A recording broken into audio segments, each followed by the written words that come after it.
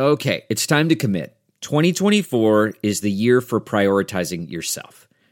Begin your new smile journey with Byte, and you could start seeing results in just 2 to 3 weeks. Just order your at-home impression kit today for only $14.95 at Byte.com. Byte clear liners are doctor-directed and delivered to your door. Treatment costs thousands less than braces, plus they offer financing options, accept eligible insurance, and you could pay with your HSA, FSA.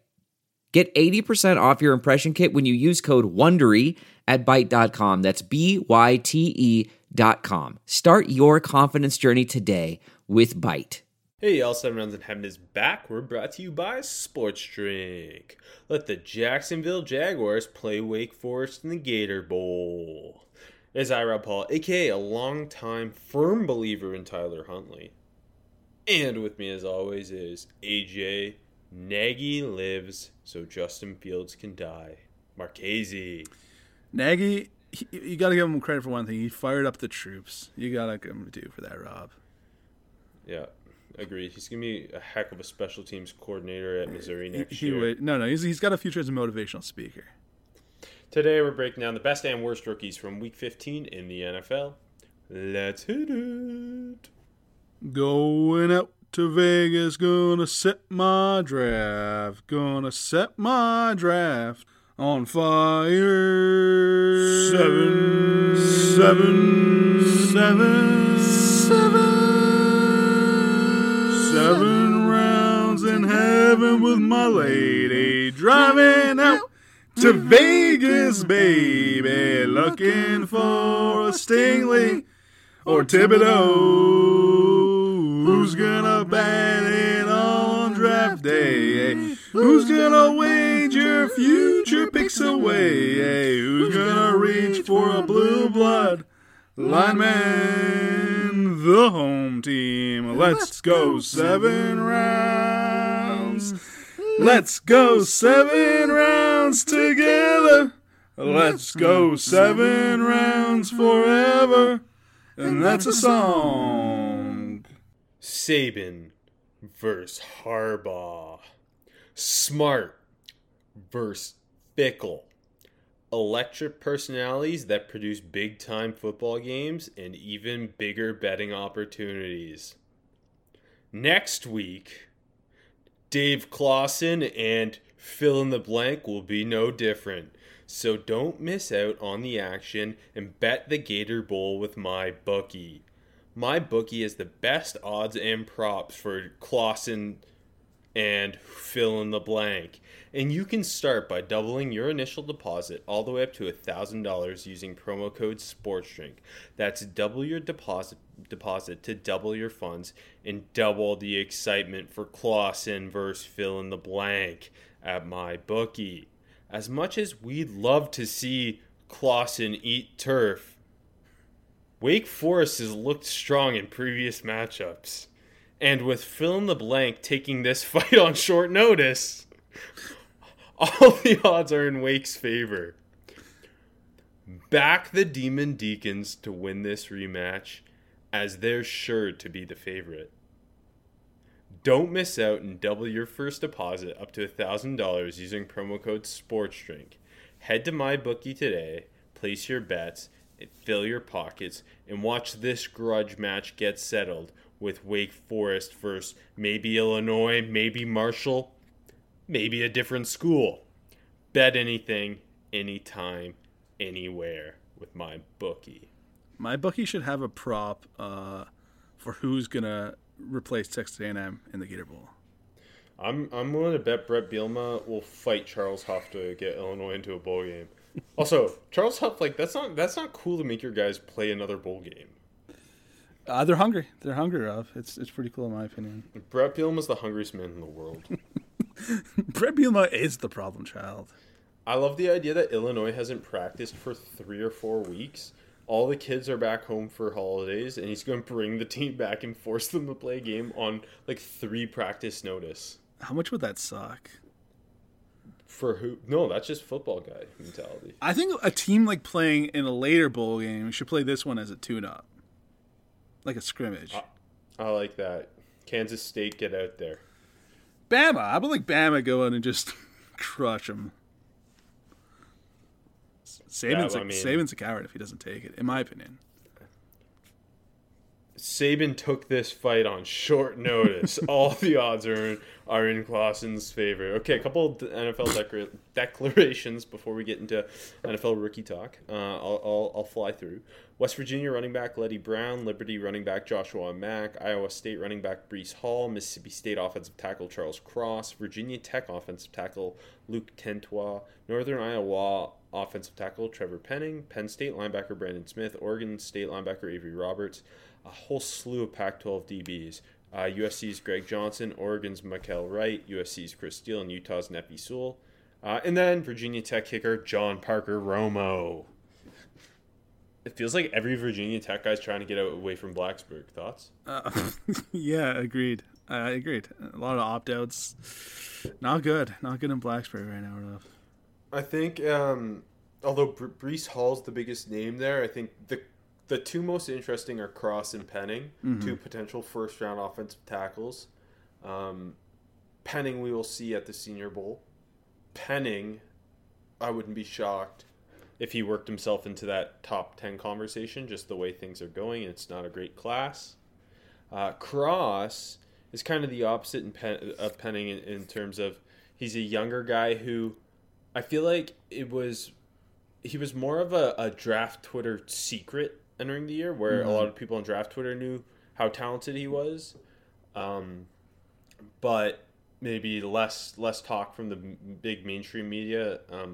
Even the big college football media didn't talk about him all that much, despite him being with the beloved Mike Leach. And he had a phenomenal year for a solid Mississippi State program, and he's going to test off the walls. You think right now? You think Penning goes over Cross? That's a really good question, because I think Cross is the guy full of upside, and Penning, and just also looking at what Spencer Brown, Northern Iowa's offensive tackle from last year's class, has done as a rookie for the Bills, and I think he's playing even better than anyone expected as a third-round pick. And I think Penning's a lot better than he was coming out, both in terms of pass and run blocking. I think he's just a more technically sound player and overall a meaner player, whereas Spencer Brown was the better athlete and obviously freakishly tall. But Cross is a little more raw a prospect than Penning, but the upside just dripping with talent. His pass protection, like, he is so smooth. His feet are so clean. There aren't a lot of guys who I think move as well laterally as he does, but again, not asked to run block all that much, whereas Penning's that kind of glass eater type. So I think it's a really interesting conversation between the two. Like, Penning is a guy who I think will be a week one NFL starter, whereas I think I would take Charles Cross over him in a heartbeat for what Charles Cross is going to be. I think if you were to ask me to put money on it, I'd take Charles Cross over. I think Cross will be selected before Penning. By the way, I did not mention it on this show, but Spencer Brown played a lot of left tackle this week, and not as good as right tackle. Struggled a bit, but yeah, just throw that out there.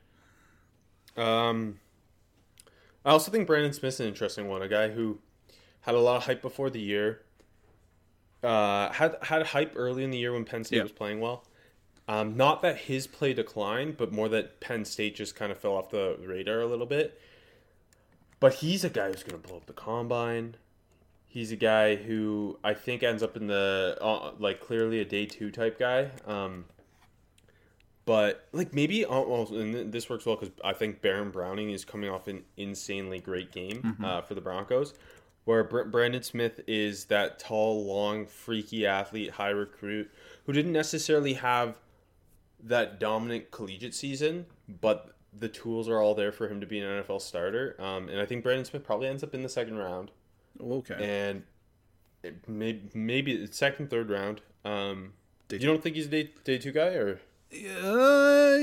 Yeah, but more. Once you factor in how he's going to test at the combine. Yeah, I don't know about round 2, but day 2, yes, I agree. And I think he's going to be a guy who's making a contribution as a rookie. Yeah, no, that's totally fair. I'm excited to hear the Browning performance this week. Also, Breece Hall, I didn't realize, is going to be 21 for his entire rookie year. There's like 8 or 10 guys in this class who are going to be 21 their whole rookie year. Him and Isaiah Spiller are 2 of them. Kenyon Green also really young. I think he turns 21 like March. I saw that one the other day. That's interesting. That's good for running backs. You want youth at running back. While we're on the topic, how many running backs? And it's not a top heavy class. I think you and I both kind of gravitate more towards some of the role player type backs in this class that are going to be available on day 3. Yeah. But how many running backs do you suspect end up in the first 3 rounds of the NFL draft? So like top 100s. Yeah, top 100-ish. I don't know. Give me a okay. I'd set the total. Wait. Let me name some guys. Kenneth Walker. Do you have time for this? No. Kenneth Walker. Walker. Isaiah Spiller. Isaiah Spiller. Okay. I think those 3 are the locks. Yes. Right? Yeah. Kyron Williams? He should, but I don't know if he will. But okay, I'll throw James Cook after a big Senior Bowl week, perhaps? Maybe. I see, really after those 3, and now I think we're both going to agree Kyron Williams is deserving for what he can do in pass protection. Yeah, but like the value, I don't know how NFL will value him. Exactly. Whereas, I think there's a lot of 4th, 5th round guys who could be contributors pretty early on in their careers. James Cook, Zach Charbonnet, Hassan Haskins, Abram Smith, Algier Rashad White. There's 6 right off the top of my head. Yeah. Now the question is, how many of those guys end up getting pushed up top 100? Interesting. So that's why if I were to set it at 5.5, what do you take? I think I'd take the under. Okay, I think so too. But I think we will see a couple of those guys get pushed. No one. Kenneth Walker doesn't make the first round. You think, dude? No. Although we never think of running backs going in the first round. Yeah. No, I know, but no, I don't think he will. Okay. But definitely, like KW, Spiller, and Hall between pick 40 and 70. Mm-hmm. And I mentioned Senior Bowl. Senior Bowl's just over a month away. We got one more acceptance this week with Florida State pass rusher Jermaine Johnson II. It's a fun one. Big get for the Nags, sir. Congratulations. I feel like every time we got a show, we just congratulate Nagy. That's really what this show's about. It's all, but I mean, without Jim Nagy, there are no Robin AJs out there. So good. He's a trailblazer. What can you say? Johnson's 6'5", 260, Georgia transfer, who actually originally went the JUCO route and was on Last Chance U. Mm-hmm. But last year at Georgia was a really nice rotational pass rusher who they just had so much talent, couldn't find a mainstream role. Transferred to Florida State, and it felt like everyone knew he was going to break out and be one of the best defenders in the country, and he was all year. I think it's if you were to make 3 All-American teams, he's making one of them for sure after this season. On a bad Florida State team, and he set the tone early. If you remember that Notre Dame game where it Florida State seemed like maybe they were going to be better, but it just turned out Notre Dame was having an off game. Yeah, if Mackenzie Milton got in that game earlier, they would have won. But Jermaine Johnson dominated the trenches for the entirety of that game, and I think that game stuck with a lot of people. But he continued that dominance throughout the year, despite being on such a bad team. If you jump to their game later in the year against the U, he was the best player on the field without a doubt in that game. He's a guy who at the Senior Bowl could really push himself into potential first round territory, especially given this class is kind of weaker overall, especially I would say on the offensive end. Yeah, no, definitely. There are a lot of pass rushers, though. Yes, pass rusher seems like if you were to pick one strength. Premier, strength, I guess. I think you would go pass rusher. Agreed. We're gonna have 2 guys go top 5 from that group. Another in Karlaftis who might go top 10. Yeah. And if Ojabo declares, I mean, him, Trevon Walker are 2 more guys who could go in the first round, and then Jermaine Johnson. It's a fun pass rusher class. It is. That's clearly the cream of the crop, like you just said. Last year's cream of the crop in the 2021 NFL draft was supposed to be this quarterback class, but my goodness, AJ, I am getting fucking sick of watching them. Yeah, I am too. I don't. You know what? And like I got Zach Wilson this week. He didn't throw a pick, which is also like not a lot of fun to break down. Like he just I don't know, man. I don't know. Well, okay, so week 15 rookie quarterback rundown. I had the Jaguars and Texans game, so I got Lawrence and Mills. Lucky me.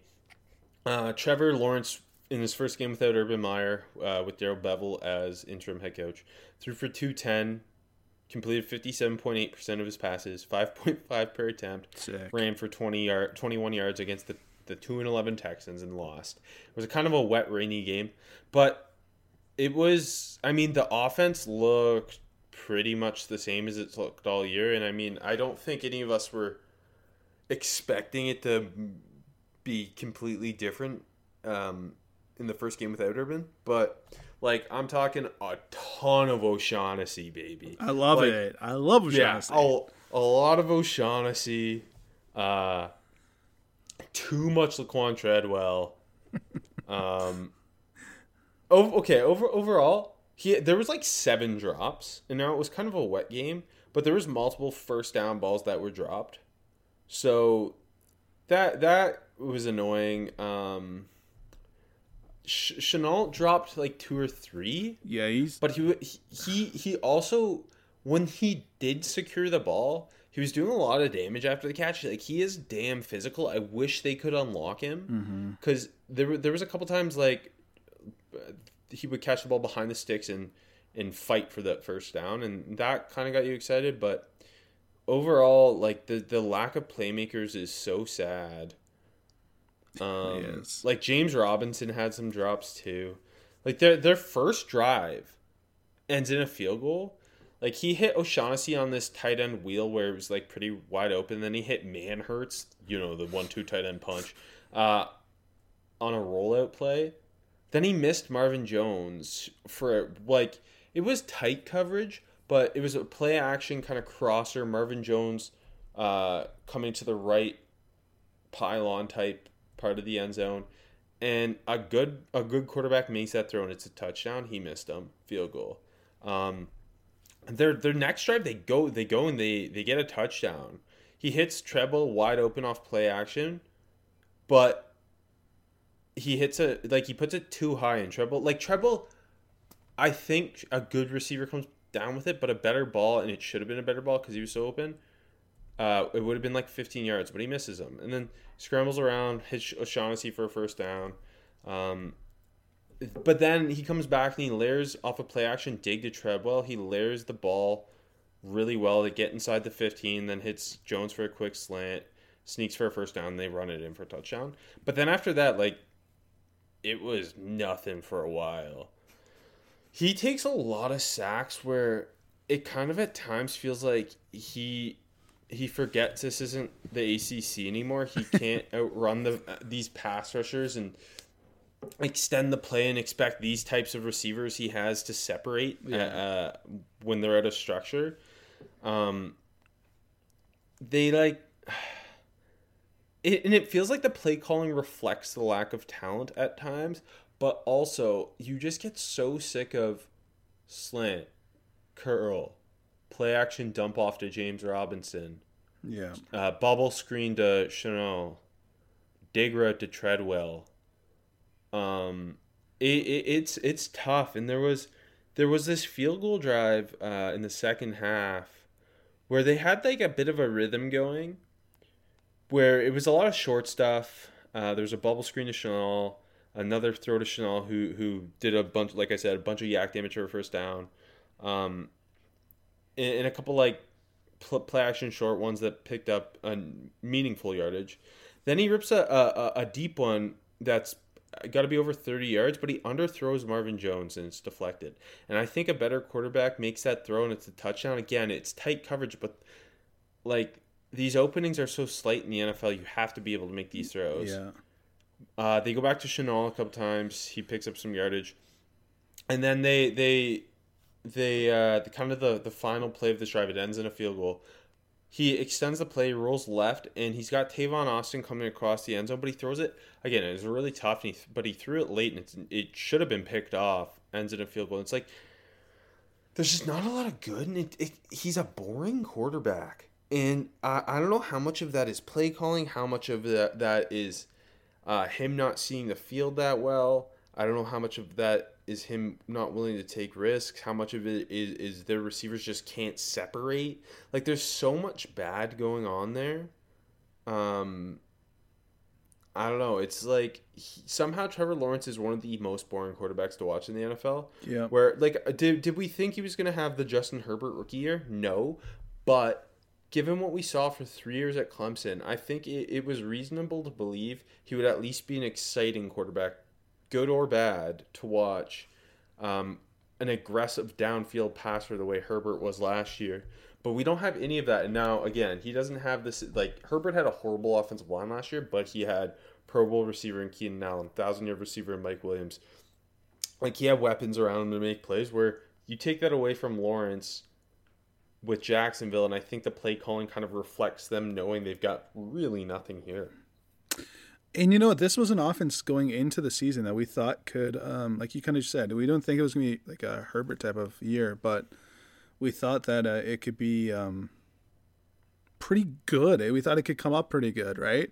And we like it's not like we believed in Urban or anything, but we thought maybe, like, you know, the Shotties and the Bevels and Urban together maybe had some creativity, and, like, you know, we expected a big breakup from Chanel. We Marvin Jones was, you know, solid vet. DJ Chark and Lawrence maybe had, like, you know, great chemistry together.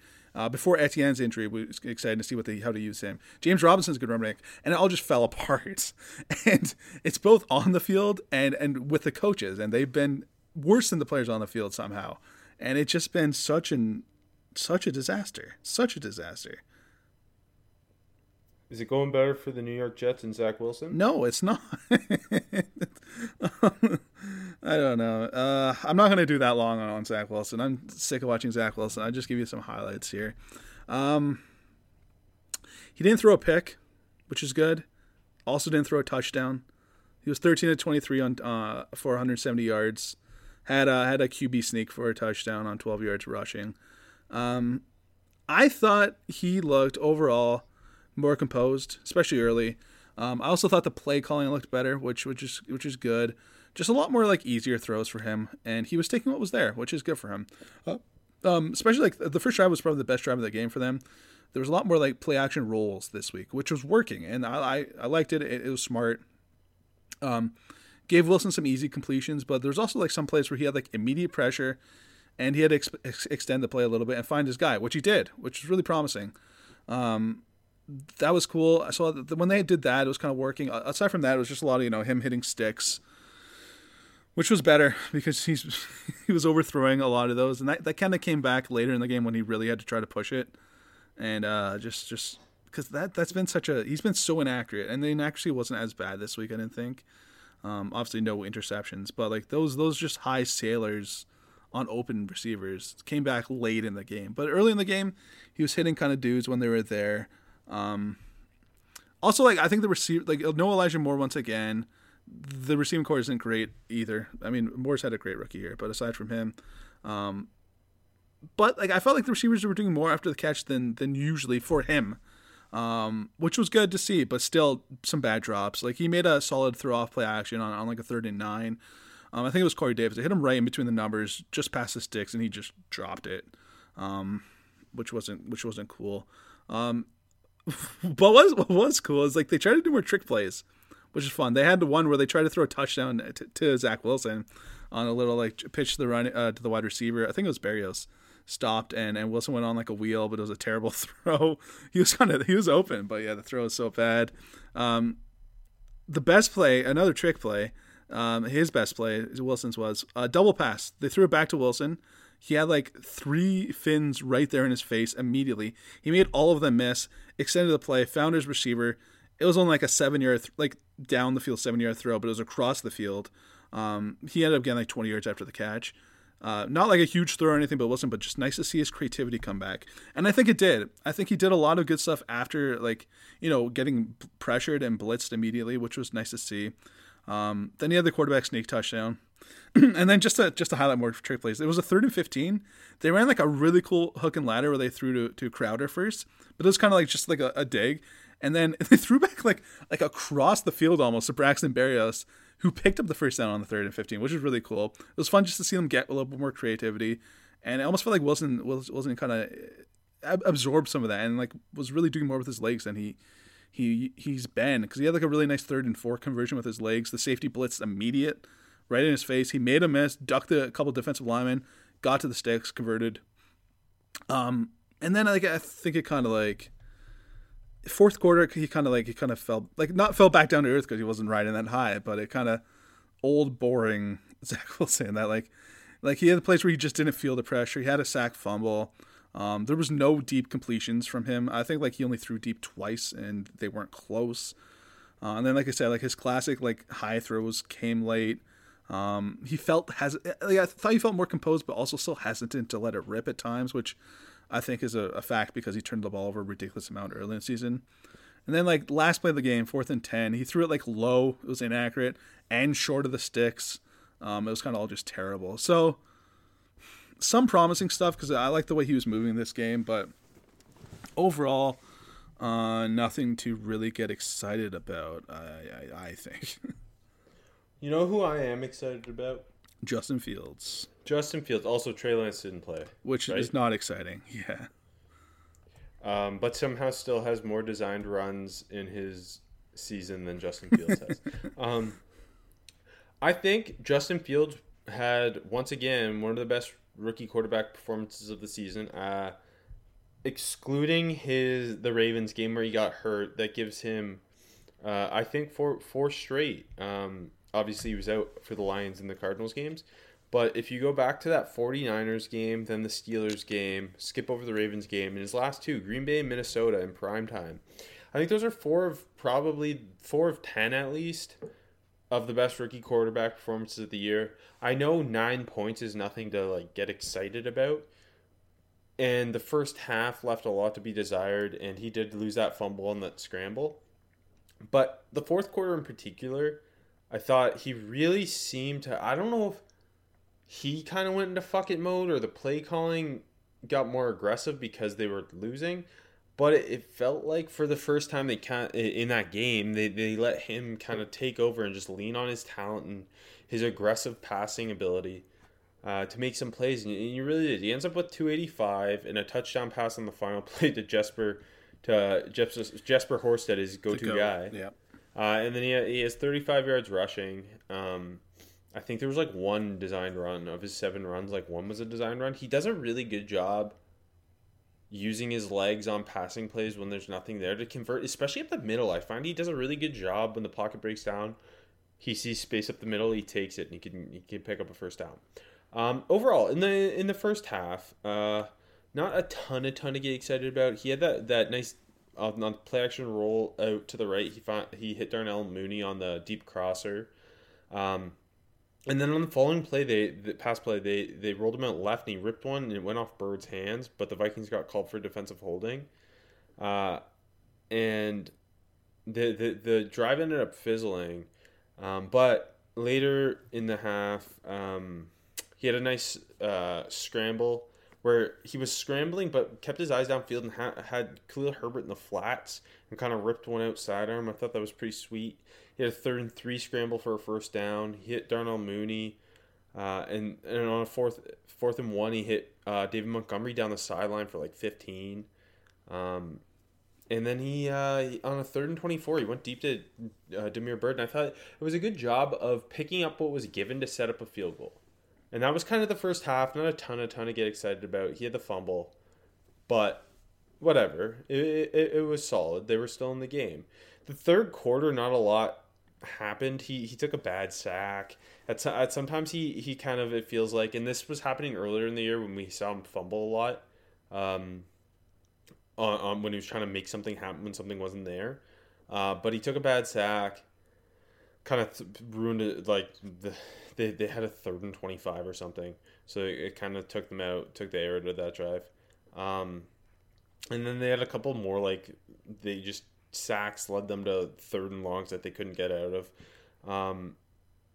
And there was one on the final drive, I think, of the third quarter. There was a 4th and 1 play action, and he rolled right and he hesitated. Like, it felt like he didn't know if he should try and run to pick it up or if he should remain a passer. He hesitated and took a sack, and I thought that was pretty bad. So they go into the fourth quarter down 17-3, and then he puts together 3 really great drives, I thought. The one drive that kind of ended in the end zone throw to Darnell Mooney where they reviewed it because his shin may have been down, but he couldn't get his feet down. I thought that was a great throw. Yeah. Like, it was a very good throw, and the plays that led up to that was a lot of him finding Demir Bird. He hit him on a curl, a dig, and I think the third pass of that drive was the seam route to Komet with Eric Kendricks all over him. And he kind of put it on his face mask right over Kendricks for about 25 yards. That was an awesome throw. And a couple more short throws to Bird and Komet. And then he had the play action rollout where he ran for the first down, and Eric Kendricks got ejected for the late hit. And on third and goal, Jimmy Graham dropped a touchdown, and then was the amazing throw to Mooney that he couldn't get his feet in. So there was multiple opportunities there where I think Justin Fields did everything for that drive to end in a touchdown. The following drive, Jimmy Graham drops one. Then he runs for 20 on a 2nd and 10. Then under pressure, he rolls right, nearly completes a sideline throw. Then he finds Mooney wide open on a crosser. A couple short things. And he goes deep in the end zone, and he put Mooney. Mooney didn't slow up. It was more Mooney used hesitation to create separation, and I think Justin Fields just didn't put very much touch on the ball, and he missed Darnell Mooney for what should have been a touchdown. But then on a 4th and 4, Demir Bird drops the first down. So that's the second drive of the fourth quarter. And then the final drive, he hits Khalil Herbert back-to-back on checkdowns for big gains. Komet for like 5. Then Herbert drops an open, easy gain in the flats.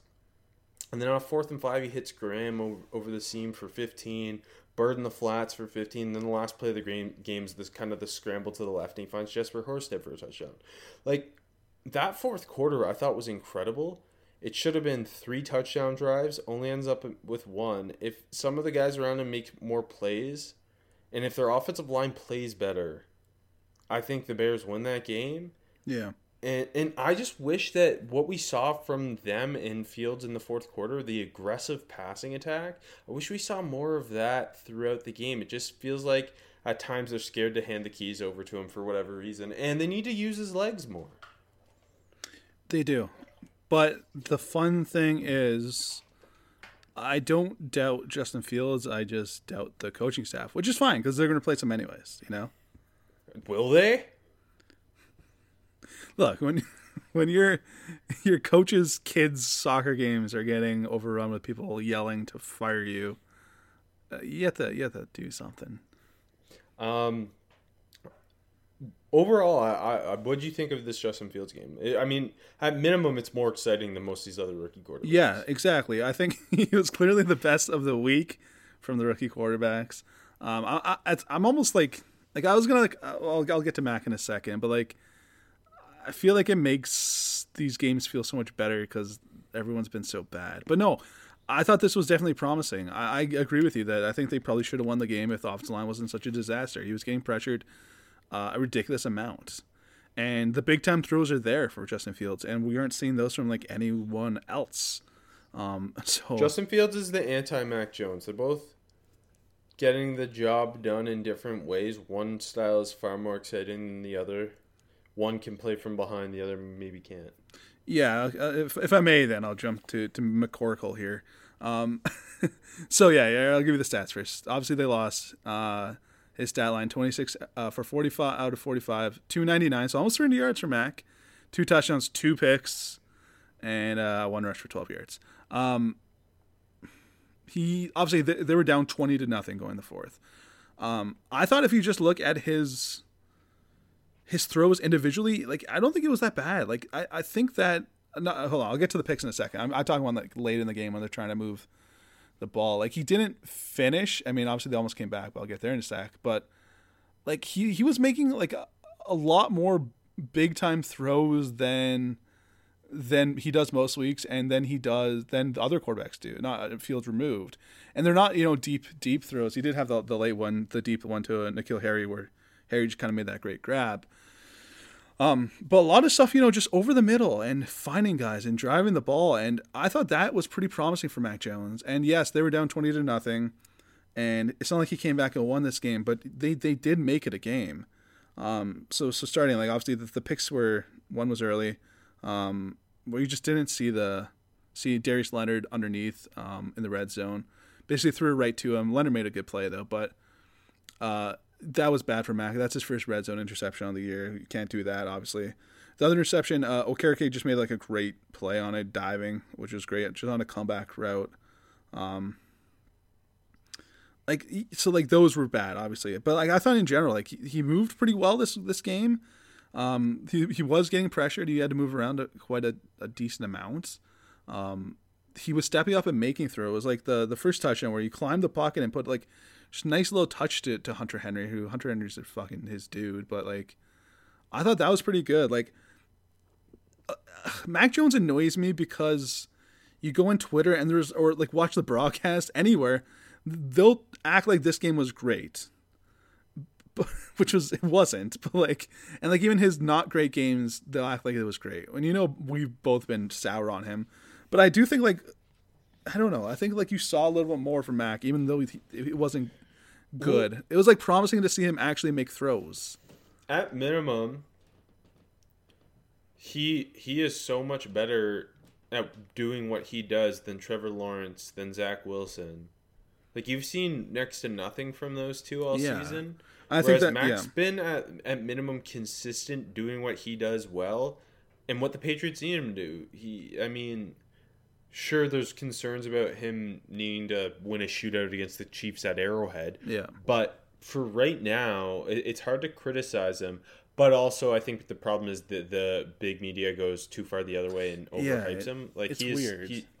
And it kind of wrecks it. And it's funny because, like, I don't think there's enough hype for some of what we're seeing from Justin Fields. Yeah. But also there was way too much hype for him in the summer. So it's like, Yeah, exactly. It's hard to find the happy medium with any of these rookie quarterbacks. Yeah, so like I almost kind of wanted to come out and like give Jones his due, especially because like his best throw of the day was his second touchdown. That was a hell of a fucking ball. He got pressured immediately in the red zone. Just placed it perfectly again to Henry. Henry was down like on one knee and like he put it like past the outstretched arm of, I think it was Leonard again. And that was just a great thrown football. And it's, I think like you kind of will go back to like, him having to win a shootout in Arrowhead in January. It's like, I don't know how good Mac Jones can be, because like he's, I think individually he is getting better, which is good. They have a formula to win, like you just mentioned, and it's working, and he does what he has to do. Going forward though, like I think it's him just like, getting better at knowing the offense, which will come. The timing, which I think he's already really good at. Like he still doesn't throw to wide receivers that much. Like it's still a lot of the tight end. So throwing outside, he'll have to figure out. And I just wonder when he's going to hit the wall of limitations, or if it's just going to keep progressing to the point where he just knows his offense very well. And like he could be a quarterback like that, Mac Jones can be really interesting to watch. Removing all of the bullshit around him, which there shouldn't be any, but removing all of that, he's going to be really interesting to watch his progression and how high his ceiling can be. And I think that was clearly the conversation going into the draft and coming out of it, and I think it still is. But irregardless, he's had a great rookie year. We got to give him his due. It's just, I will say this: the one rookie quarterback I think everyone's pretty much in agreement on is Davis Mills. He's the best. He's going to be a backup for a long time. He's not spectacular. He's also, outplayed the first and second overall pick all year. Mm-hmm. He beat the first overall pick in a rainy game in Jacksonville. Mills went for 209, 2 scores and a pick in the 30-16 win. He opened 13 for 15. It was like nothing exciting. Their first drive, like. It was a 3-and-out, but they got a roughing the punter. And they didn't really ask him to do all that much. It's a lot of, like, quick shit to Brandon Cooks. Let Brandon Cooks cook. Yeah. He just kept hitting Brandon Cooks. He hit Nico Collins for one. And the drive ends in this cool. It was a cool play call. They rolled out Mills to the right, and like obviously the tight end leak play everyone loves. Yeah. They leaked Brandon Cooks, and like Brandon Cooks sold like there was no route as Mills was rolling to the right, and he leaked left and just found him open for an easy touchdown. It was pretty cool. Tim Kelly and Pep Hamilton, I think, deserve credit for doing what they've done with Mills and Tyrod Taylor this year, making them watchable, given the circumstances of this team. No, agreed. And then the Jags got a field goal, but Tremont Smith returned a kick for a 100-yard kick return touchdown. It was the Texans' first kick return touchdown since 2009, and that put the Texans up 14-3, and they never really looked back. And it was just like, a lot of short stuff. He's confident and calm under pressure. He doesn't really put the ball in conflict. And then they got the Jags went for a 4th and 1 before the half, and so the Texans stopped them, got the ball back. 12 seconds, he hits Brandon Cooks on a slant for about 12, then hits Chris Conley on a slant for 12, and it sets up a field goal before half. They go into half up 17-10. And then in the third quarter, on a 3rd and 7, off his back foot, he lofts a deep ball up to Philip Dorsett, and it puts it right in his breadbasket, and that leads to a field goal. In the fourth quarter, he gets picked off by Tyson Campbell, who reads and undercuts a route really, really well. Tyson Campbell's playing really well right now, and I don't think that's being talked about enough. And then up 23-16 with 2.5 to go, they call a screen to Cooks on a 3rd and 9, and it was actually fantastic blocking, and Cooks kind of goes untouched 43 yards for a touchdown. So, like, there wasn't – maybe his best throw of the day was this play-action pass on the second last drive of the game where he just layers one over Rudy Ford perfectly to Jordan Atkins for about 16 yards. It was a really great throw. The drive didn't end in anything, but I just that throw in particular stood out. I don't know. Davis Mills is like, he's fine, which is really good for a 3rd-round rookie quarterback playing on this Texans team. Who didn't play a lot in college and injuries.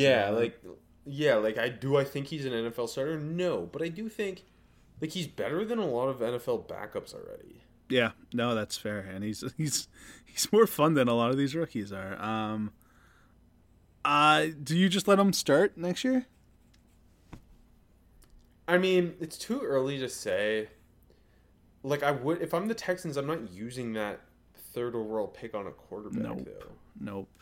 So. And at that point, it's like, are you going to realistically find your franchise quarterback in the 2nd round?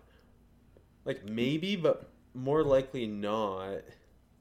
Why not like, what's the point of bringing in, like, Desmond Ridder to compete with Davis Mills? You know what I mean? Yeah, like, because you're more than likely going to be hoping to draft a Bryce Young the year after. So it's like, why not use that early 2nd-round pick on a more impactful long-term player and just ride Davis Mills out to the first pick in a quarterback draft that's going to be a lot better. Yeah, and there's holes at every single position in this roster, so yeah, just take best player. Like, literally, just take whatever's there at every single pick.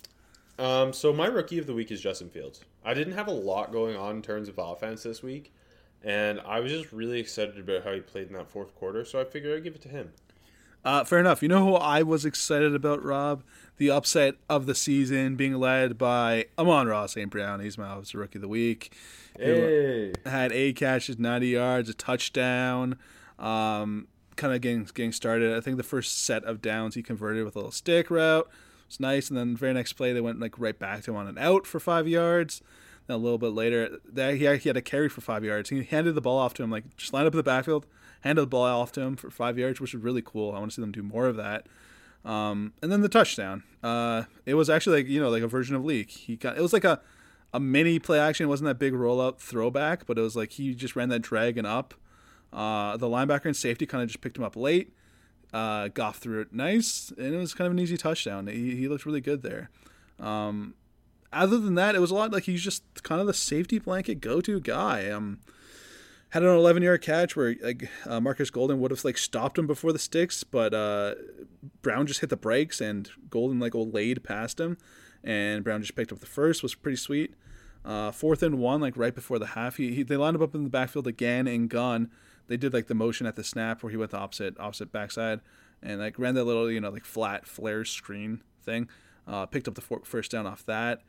Not a lot of big plays outside of the touchdown, but just consistent catches. I think he had like 8 catches on 10 targets. Doing it like, some contested stuff, but nothing special, but just being consistent and being good. And it's so great to see him come on this strong, this late in the year, considering we expected this. I think it's pretty awesome.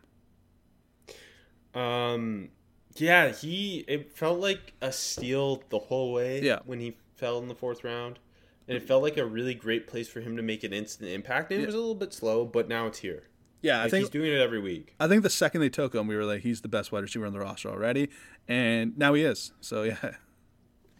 I'm gonna stick with an Ohio State theme here. My defensive rookie of the week is Baron Browning. Even though the Bengals won 15-10 against the Broncos, the defense did enough to win this game.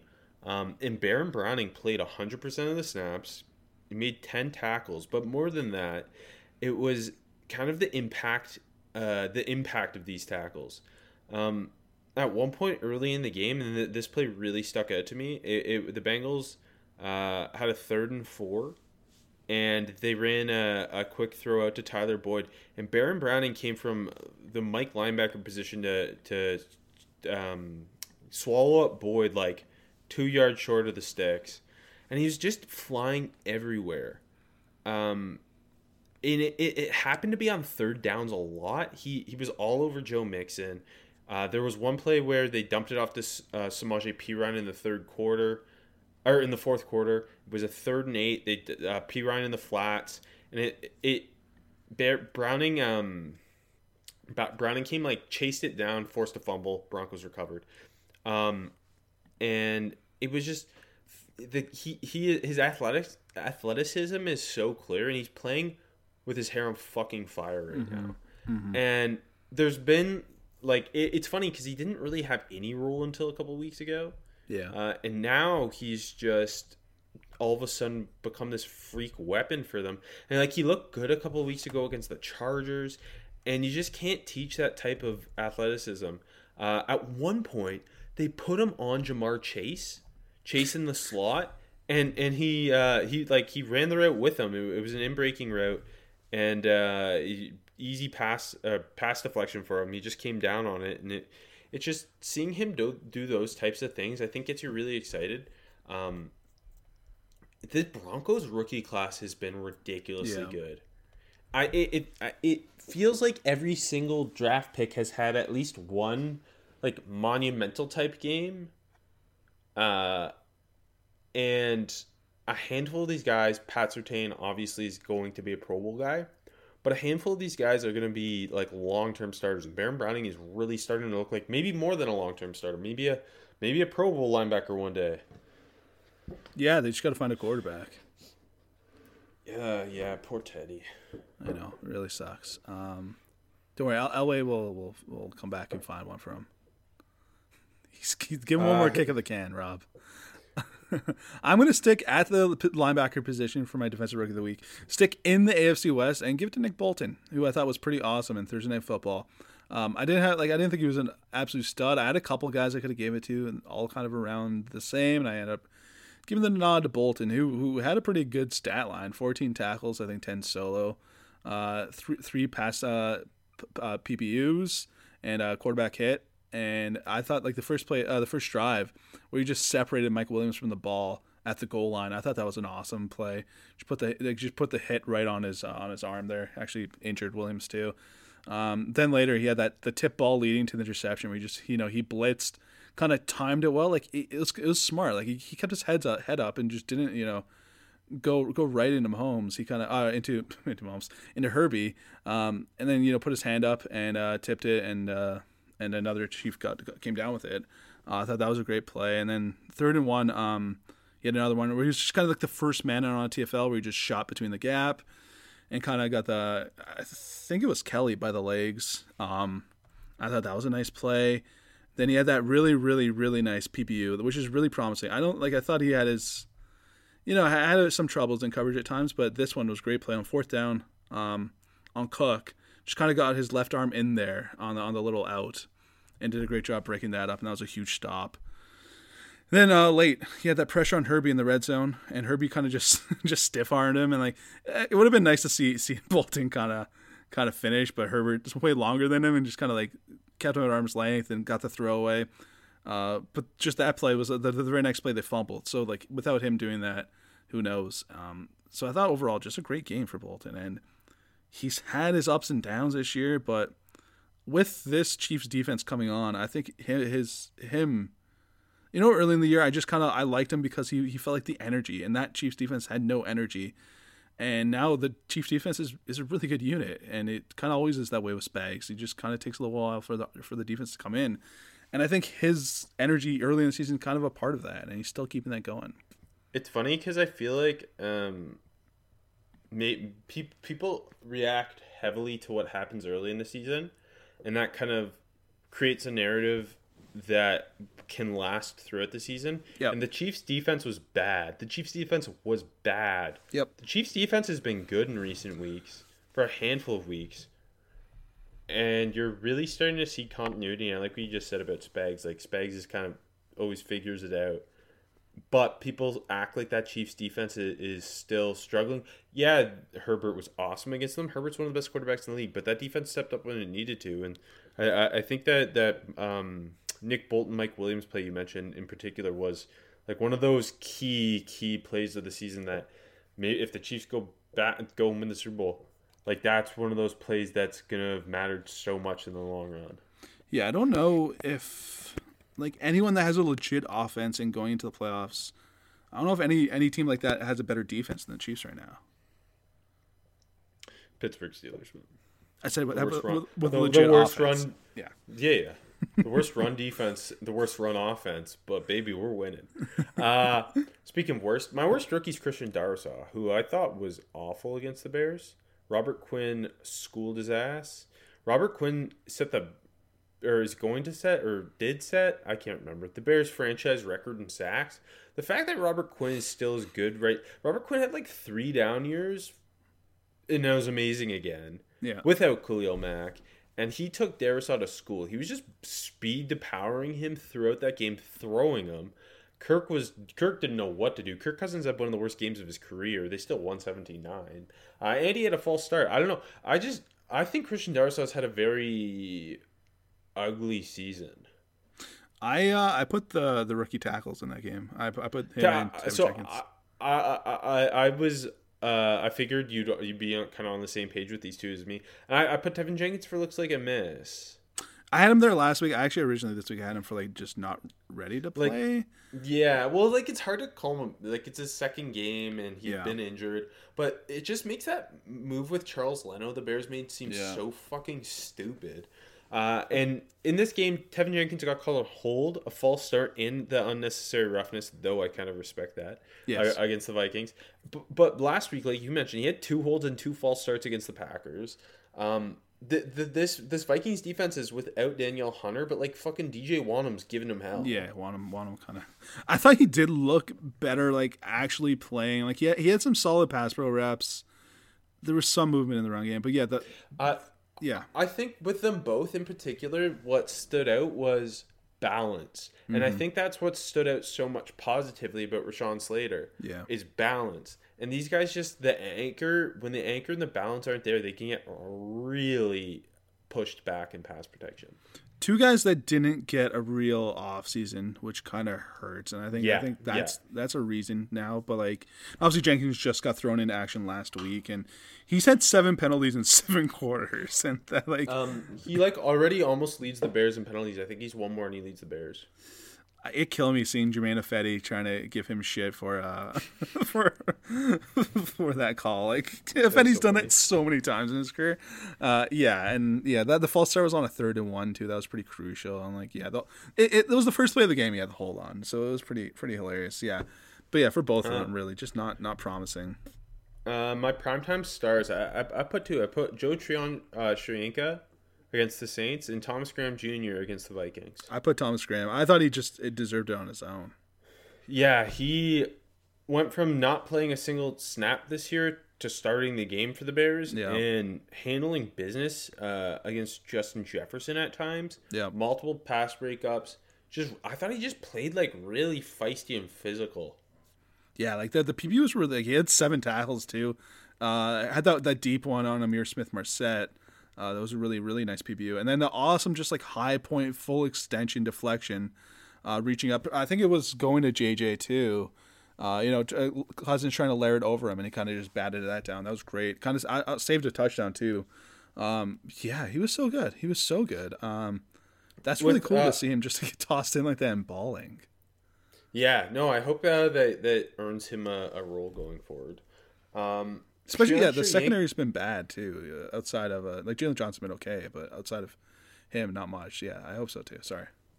Treon Shoyinka, I thought, just made splashy play after splashy play against the Saints. It was a defensive battle, and he had like the chase down sack. He shot a gap at one point for a huge TFL, and just being able to implement that type of fresh legs behind your strong front seven already. A guy who just is so long and athletic. I think that's going to be really important as the Bucs make their playoff push. Yeah, he had a bunch of pressures in this game. No, I think that's fair. I mean, who knows what the future of this Bucs looks like? I mean, losing Lenny for a stretch now at least, and Godwin done for the year really fucking hurts. And this defense is going to need the ball. I think so. I don't think they're going to be winning games on Tom Brady's arm. My underwhelming performance is Jamar Chase, who now this is not necessarily about him. He got 4 targets, had 1 catch for 3 yards, played 96% of the snaps against the Broncos. The Broncos defense played awesome. This is more of Zach Taylor needs to fucking figure out how to scheme Jamar Chase open and scheme him touches and let him make plays. Because I was thinking about this. The Packers have like not a whole lot going on offensively outside of Devontae Adams. Devontae Adams is constantly running open.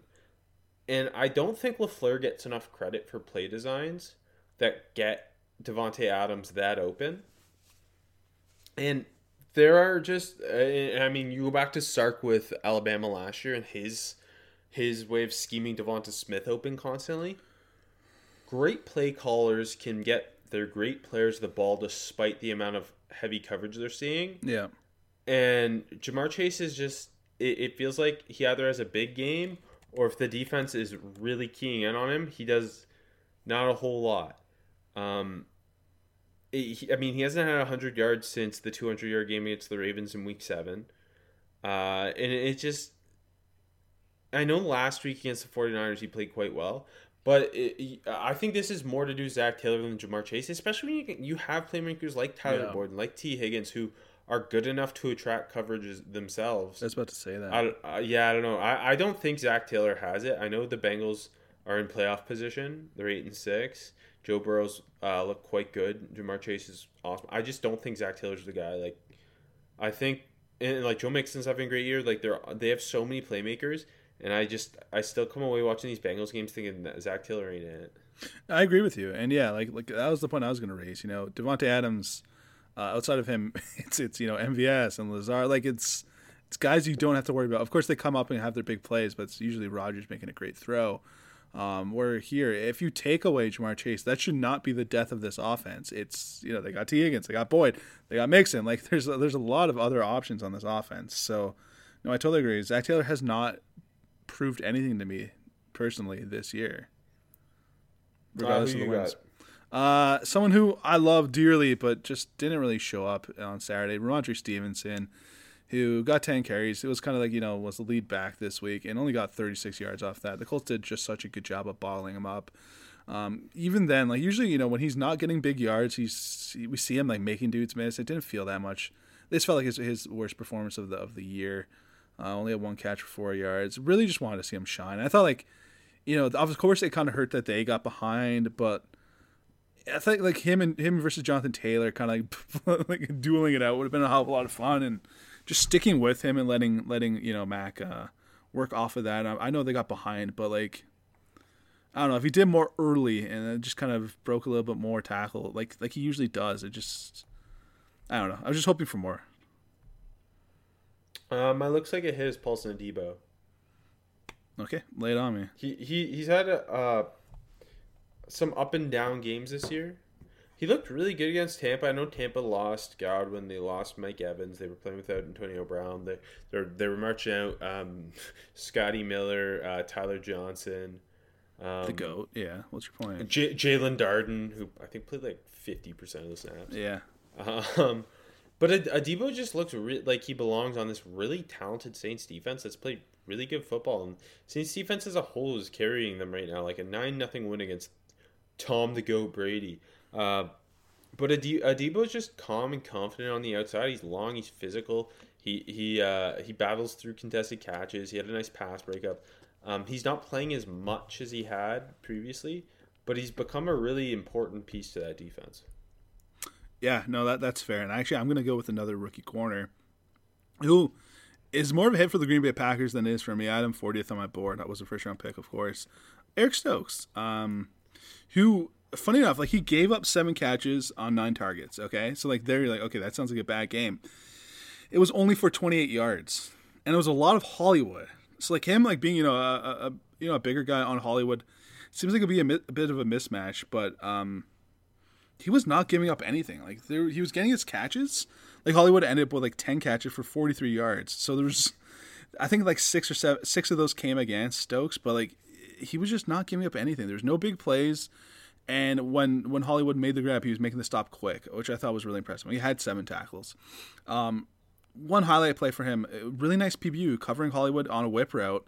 That's a tough assignment. He just kind of sat on it patiently, let Hollywood kind of do his thing, and then broke on the ball and broke it up. I thought it was really, really impressive. And also, the 2-point conversion to win it at the end, he didn't get his, well, I guess he did, but he wasn't really the one that made the play on the PBU on Mark Andrews, but still, he was right there on Andrews. Finished through the play. Was impressive. And he's stacking pretty good games together, and I think if he keeps progressing like this, he and Jair Alexander are going to be a scary duo. My looks like a miss was Tevin Jenkins. Who do you have? D. Eskridge, a sad one for me because obviously a Seahawks fan. No catches, 4 targets, just really doing nothing out there, man. The highlight was kind of like he had 1 deep ball, 50-50. Russ sucked, by the way. Was a really tough grab. Like it was deep, 50-50 grab.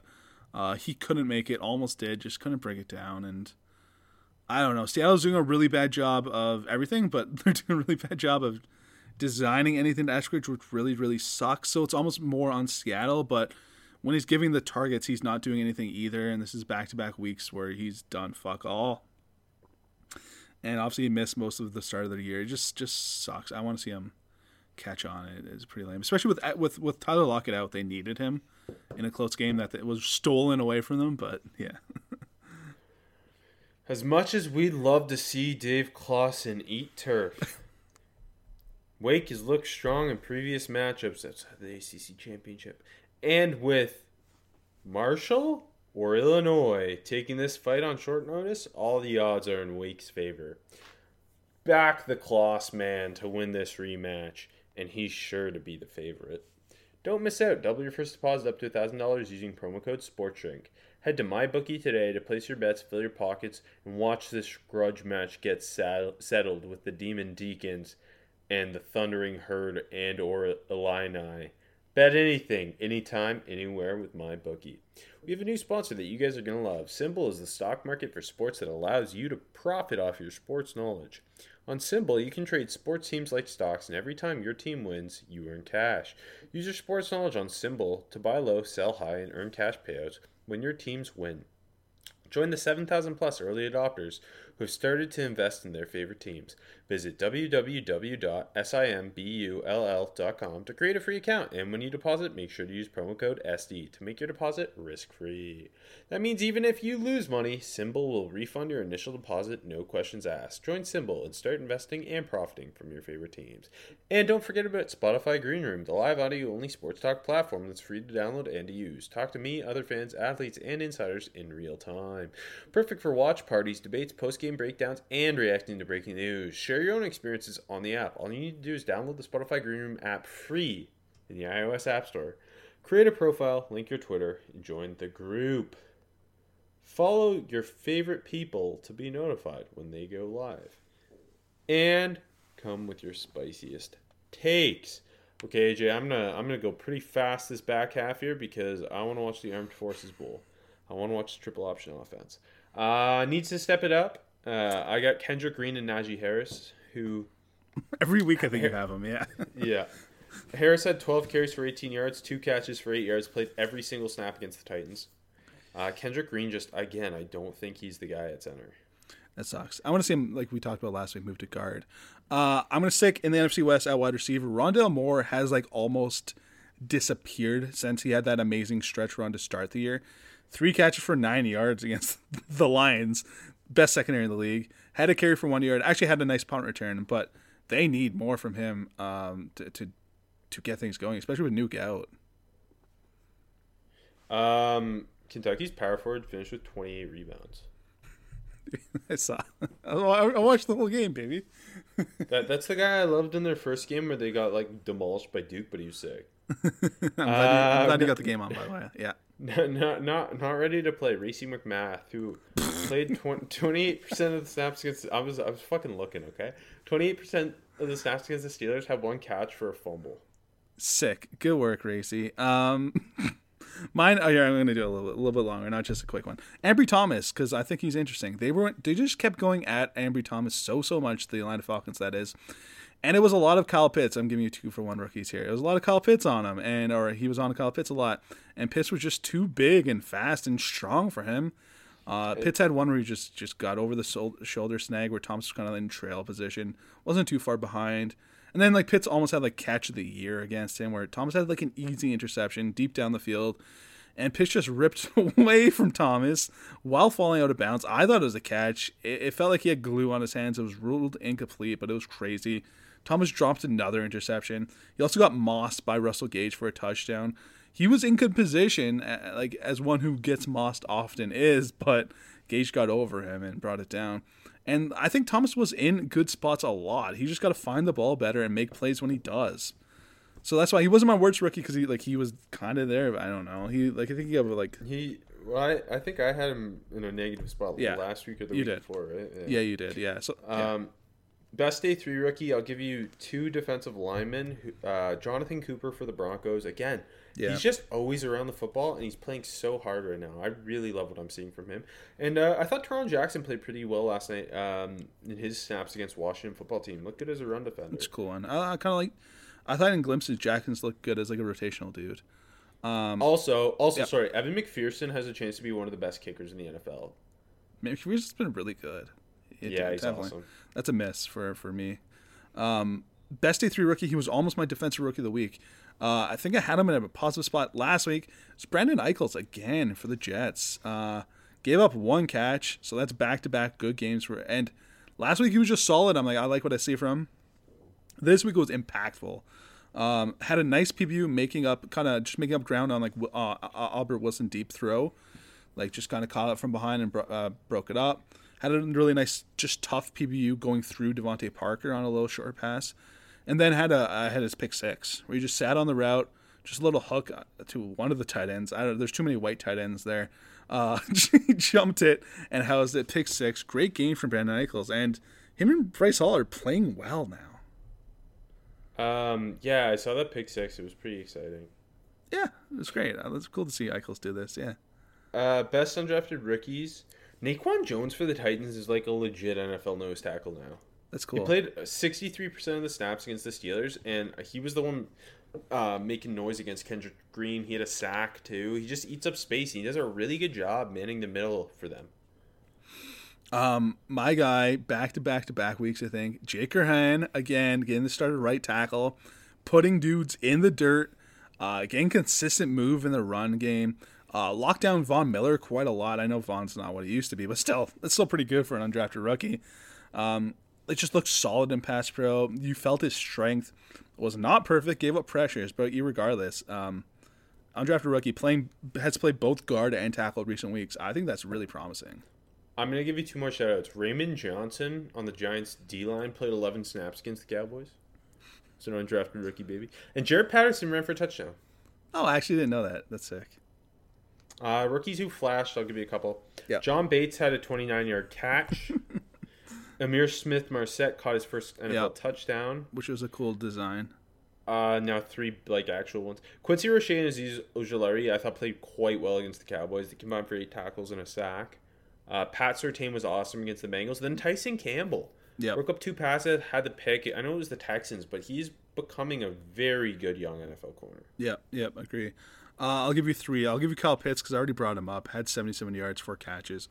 Was good. The Falcons just suck.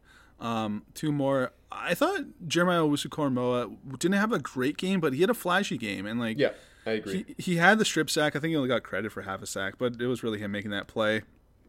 And he had another pressure. And him just coming forward, I think he had 4 rushes. He looked good there. Was kind of iffy in coverage, which is not good to see from him. And a couple missed tackles. But other than that, I thought just him blitzing was fun. And a quick shout out, Liam Eichenberg only gave up 1 pressure, is kind of getting his shit together. So I gotta give some credit there. My out of nowhere rookie is Quinton Bohannon, the Cowboys nose tackle, who only played 27% of the snaps, but he's clogging up the middle against the Giants. I didn't. I gave you I think Thomas Graham was the true out of nowhere rookie. Yes. So I didn't have any. It was your start the rook. Dylan Radins. Okay, that's a good one. The Titans. I don't know. They just they couldn't. They ran the ball pretty well, but the Steelers cannot stop the run. But they could not handle the pass rush. Derek Tusazaka, I can't even say his last name, who normally stinks, had a big strip sack. I don't know. I want to see Dylan Radins play more. He's played 22 snaps in Week 7, 19 in Week 8, 5 in Week 9, 7 in Week 12. Yeah, and it felt like he would be a guy who could potentially be starting at right tackle by midway point of the season, and he just doesn't play. Yeah, I think he's looked a little rough, but I definitely want to see I remember more. He did. I remember you saying in Week 7, those snaps, he didn't look all that great. Yeah. You know who I want to see more and has looked good? And it's kind of hard now to say because the defense had a great game. I want to see more Pete Warner. I want to see him play more. And I know. He's been good, and it's hard to blame the Saints. Of course, they just shout out Tom Brady. So, it's hard to give them shit, but, I really just want to see more of him because he's been good. That's mine. Missouri is starting a guy who has played 50 games at Missouri and is making his first start tonight. And he's playing running back, and he's a white guy. And I just thought that was of note. That's peak Mizzou. I love that.